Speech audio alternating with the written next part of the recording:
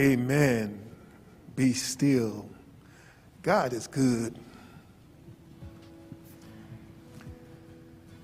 God is so good because everything that has happened today, thank you.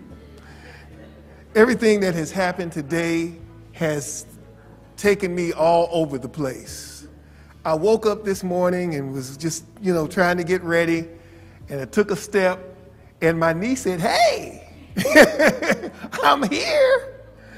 And so I'm driving to come, and I get this strong sense. I want you to sit. But God, I'm an energy guy, Sit. I get here, the Sabbath school lesson is about everything that this sermon is about. Hallelujah. Marjorie gets up, and one of the scriptures, among others, that she mentions is in the sermon. I'm like, amen. So this shouldn't be hard for us to do. And then Paco gets up and sings, "Be Still."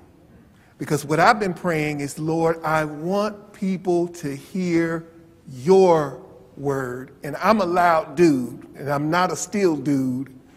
And so sometimes what I need to do is be still. So let me get my notes.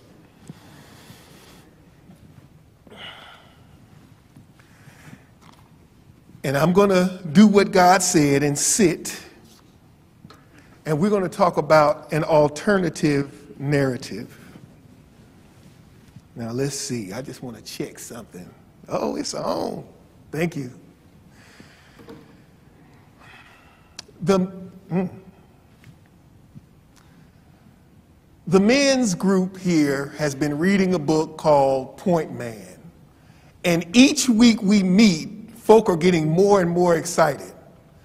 Last week, unfortunately, because Courtney had to be out of town, we met here and we didn't really get to Zoom much.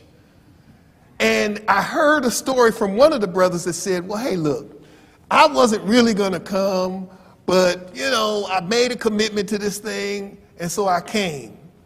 There were 3 of us. And boy, we had a great time.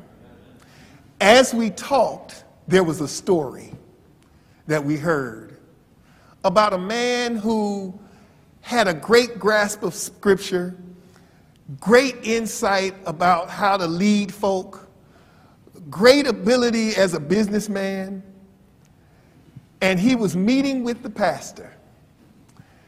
And Steve Farrer happened to be the pastor. Thank you, Marjorie. Steve Farrer happened to be the pastor. And so he said, hey, you would expect that I would be meeting with this man to talk about a Bible study that he would do, or him mentoring some young people, things of that nature. But I was meeting with him to challenge him about an immoral affair. No, an immoral relationship. Because the book talks about affair. An affair is not a fun thing. That's just a euphemism for adultery. So an immoral relationship that the man was involved in. This man was currently in a 40-year marriage, but he was dating a woman just a little older than his youngest daughter. And as Stephen Farrer challenged the man, what happened was this. The man said, well, Pastor, don't I have the right to be happy? Don't I have the right to be happy? And what sparked some questions in my mind is, where in the heck did he get that message? Where did that come from? Why was he convinced that the way he had chosen to be happy was a good thing? And then, how did he even think that this was right as a Christian? Well, Pastor Steen has been leading us through alternative thoughts about some very key things. He's talked to us over the last 6 weeks about an alternative foundation, an alternative knowledge, an alternative ethic, an alternative identity, an alternative power, and last but not least, an alternative mission. And this look at these alternatives has been fresh. And I think we can use some of what he's been talking about to help us with the man that I'm going to call the unhappy Christian. But before we go there, I want to say this. I believe the unhappy Christian that I just told you about was operating off a narrative that most Americans wholeheartedly believe. Now the question is the narrative bad? And I'll answer that. But the bottom line is, what I know is that God's word presents an altogether different narrative about life's pursuits that flies in the face of the unhappy Christian's narrative. Today, we will focus on discovering God's alternative narrative. Let's pray. Great and loving God, I thank you for this opportunity, and I thank you for the people who are here. This has already been discussed in Sabbath school. It's already been presented in the welcome, and it's been sang beautifully. I pray now that you will help us to enjoy the message and have fun as we talk about your alternative narrative. In the name of Jesus, amen. Oops. Let's go back. There we go. So, where did the man get the narrative from? Well, the preamble of the Declaration of Independence says this.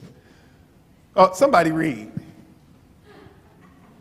We hold these truths to be self-evident, that all men are created equal, that they are endowed by their Creator with a certain unalienable rights, that among these are life, liberty, and the pursuit of happiness. Now that's not wrong. That's not bad. But what the unhappy Christian seemed to interpret this as is, this life that I've been living in this 40-year union has been unhappy. And I have the freedom, liberty, to go chase happiness. And you know what? I found that happiness in this vibrant young lady that I have been seeing.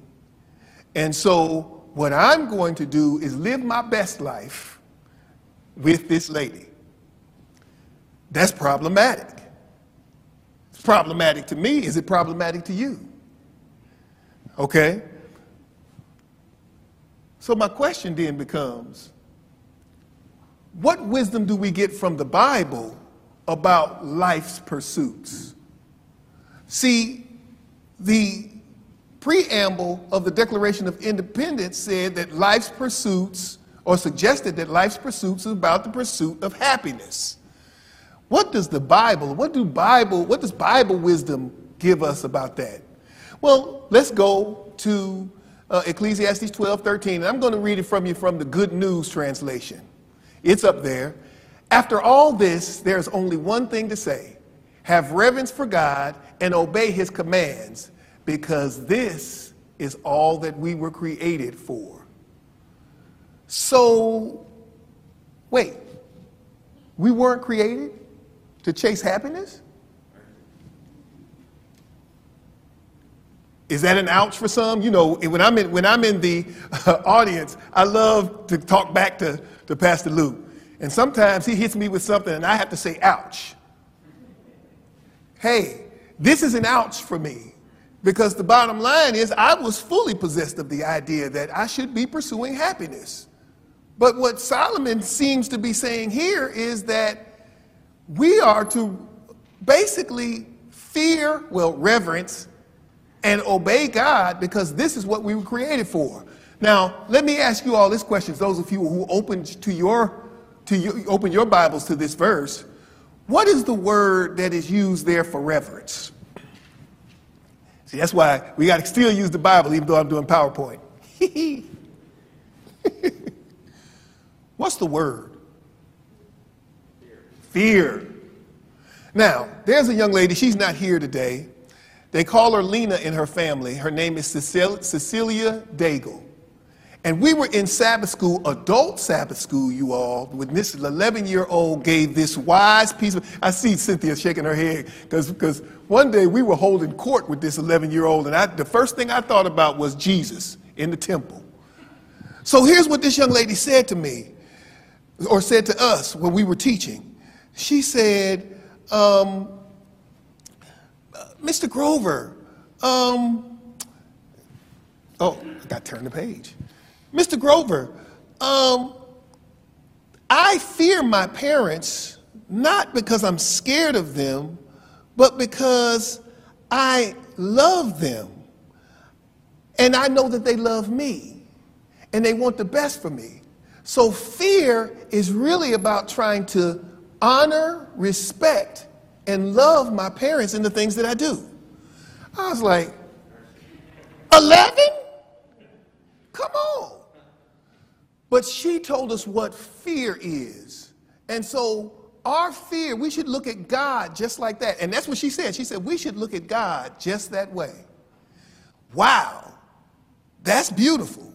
Okay? But let's ask the question, what is Solomon really trying to tell us with this?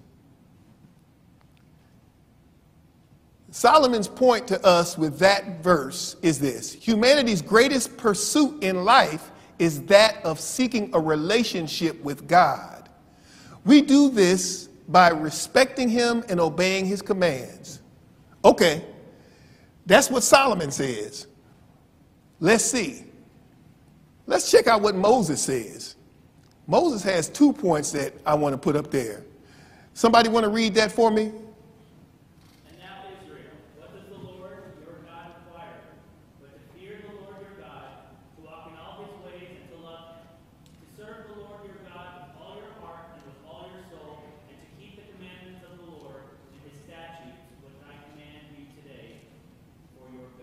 Beautiful. Beautiful. I won't even speak. We'll go to the next one because he says something else. Oh, I saw it move. I felt it buzz. Come on. There it is. All right, who will read that one for me?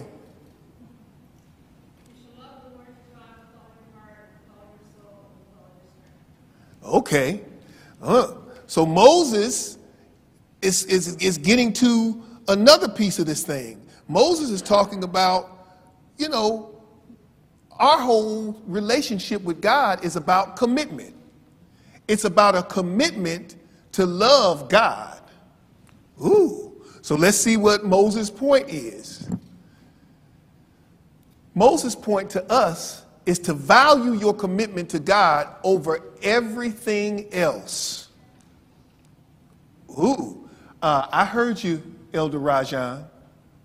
I heard you in Sabbath school. I'm sitting over there looking at JoJo, and I'm like, he spoke Moses' point when he said, I am, the way. And the bottom line is, the way is about making sure that we're committed to God with everything in us. Oh, okay. I usually don't do these kinds of sermons. I usually talk and then get to points, but I'm giving you meat now. Okay. Oh, Jesus. He's the crux of all this. Jesus is the point. Okay. So now, teacher. Oh, wait a minute. Let me set the scene. He had just debunked some of the arguments of the Sadducees.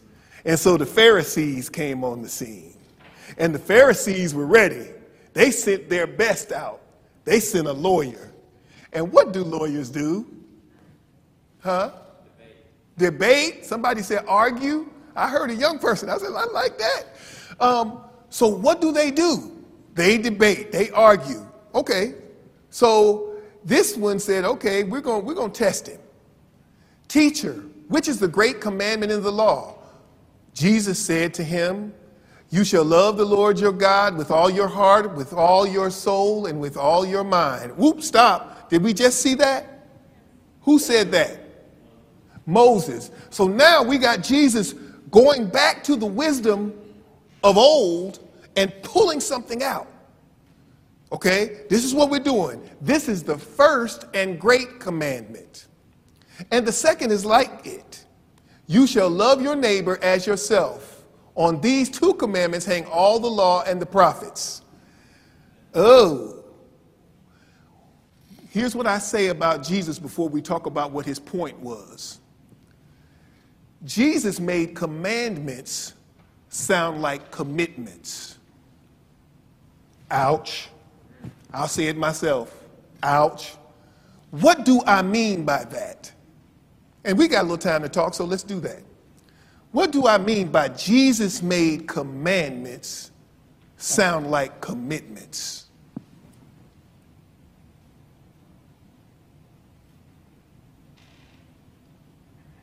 Come on, Bob, help me. Certainly, they were wise enough to establish a way of life that proved to be fruitful in all ways. Okay. Who else? Thank you, Bob. It's more of an internal decision, a choice. A commandment is coming from outside of you. The commitment is coming from inside of you. Whoo! I like that one. How many like that one? A commandment is coming from outside. And the problem with the outside piece is sometimes we may never connect up. But if it becomes a commitment, this is something we begin to move in and we begin to live and we begin to get scared. I mean, when I was talking to God about this sermon, when Pastor asked me, I was like, you want me to speak? The last time I was up here, I was not as clear as I wanted to be. But, you know, God was saying, well, maybe he prayed. Maybe he got insight. But why me? We got Bob, we got Nelson, we got Elder Raja. Shut up and sit. Okay? But he made it sound like, Jesus made commandments sound like commitments. And here's Jesus' point. Life's greatest pursuit is to love God and to love others with all you've got. But wait a minute, y'all. We've been told that life is the pursuit of happiness. So if life's greatest pursuit really is to love God and love others with all you got, then what are we to do with the idea of the pursuit of happiness? Now, I'm going to leave that open for a question, too. I'd like to hear from you all. Come on, Barbara. Whoa! Preach the sermon, Barbara. Preach the sermon. There we go. That is happiness, and we're going there. We're going there. But the bottom line, y'all, is this. The pursuit of happiness is not a bad pursuit. It is a valuable pursuit. It is not the ultimate pursuit. And let's see. Oh, I'm not going there yet. Oops. It's not the ultimate pursuit. It is a pursuit that does not supersede our relationship with God. Come on, Barbara, I see you. Pursuit, you never achieve it if it is not through God. Does money make you happy if you pursue money?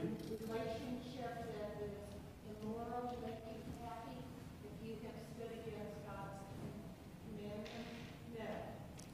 Joy is following the Lord when God can't provide. Correct.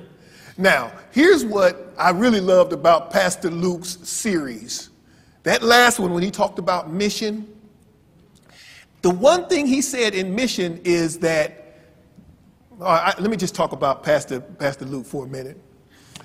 What is beautiful about Pastor Luke is he's a down-to-earth dude. He's going to talk to you regular, normal, and so on and so forth.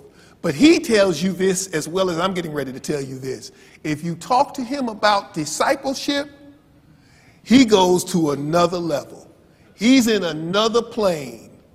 And so he was teaching the elders recently. And us old cats were just sitting back there, and we were saying, okay, what's this young dude going to tell us? We know, you know. And he said, every one of the 28 fundamental beliefs can be founded on the idea that Jesus is your friend. Now, on my face, I was smiling. Of course, we had masks on, so he couldn't see that. But in my head, I was like, okay, Doc, prove it. Prove it. And he got on the board, and he started taking, this is your book. This is your book. He started taking several fundamental beliefs and drilling them down to the idea that Jesus is your friend. Now, I'm not going to go through that because that's not my book. That's not my gift. That's his. But what I will say is that it's doggone right that Jesus is our friend. And what's important for us to understand is this, that Jesus proved his friendship to us. Greater love has no one than this, than to lay down one's life for his friends. You are my friends if you do whatever I command. So what happens? Jesus is our friend, and he laid down his life. And all he's asking is for us to make a commitment and keep it. Ouch. Make a commitment and keep it. And what's important about that commitment? What's important is that if you're Jesus' friend, you're going to want to pursue the things Jesus would like you to pursue. And he's got for each one of us, I didn't put this scripture in, it's Philippians 1:6. He said, being confident in this, that he who began a good work in you will perform it until the day of Christ. Just let me speak on that for a minute. I operate off the narrative that everybody has a salvific gift. That's what that verse tells me. In other words, in Marjorie, he put a variety of different gifts and skills, one of them being praying. Another one, as you'll see in a minute, because she gave me the scripture for today, is just this awareness of the importance of certain pieces of scripture to minister to a heart. Okay? That's a salvific gift, Marjorie. That's a salvific gift. And you got a couple, maybe 3 or 4 of salvific gifts. We have salvific gifts, you all, so that folk can have the opportunity to be drawn to God effectively. Okay, but I'm off topic. I'm off topic. I just talked about that. But Jesus gave himself for us, proving that he's our friend. And so, once again, we're getting back to this. The world's narrative is to pursue happiness. And it's not just an American narrative. It's a world narrative. Pursue happiness. Do what you like, what you want. Okay? God's alternative narrative is to seek him. Period. That's what's going on. So I know the question has to be, to me, so what do we do with the idea of happiness? Well, the first thing I think we ought to do, I messed up. That's all right, it's there. This is a scripture, I'll just tell the story. Last week, week before last, I was in a bad state with regard to the lesson. And we've been calling our students, and we haven't had much response with the calls. But I started texting a few of the ones on my list, and Marjorie has been one that has always responded. And so she responded to me the week before last in a way I was like, okay, yeah, I like that. So let me hit her up early this week and tell her what I'm struggling with. The very next day, no, actually, this time it was the very day, she sent me this scripture. She asked me to read the whole thing, but I'm only going to read this part. You heard Sister Carissa read it in the New King James Version. Listen to the way it sounds in the Message Bible. The message that points to Christ on the cross seems like sheer silliness to those hell-bent on destruction. But for those on the way to salvation, it makes perfect sense.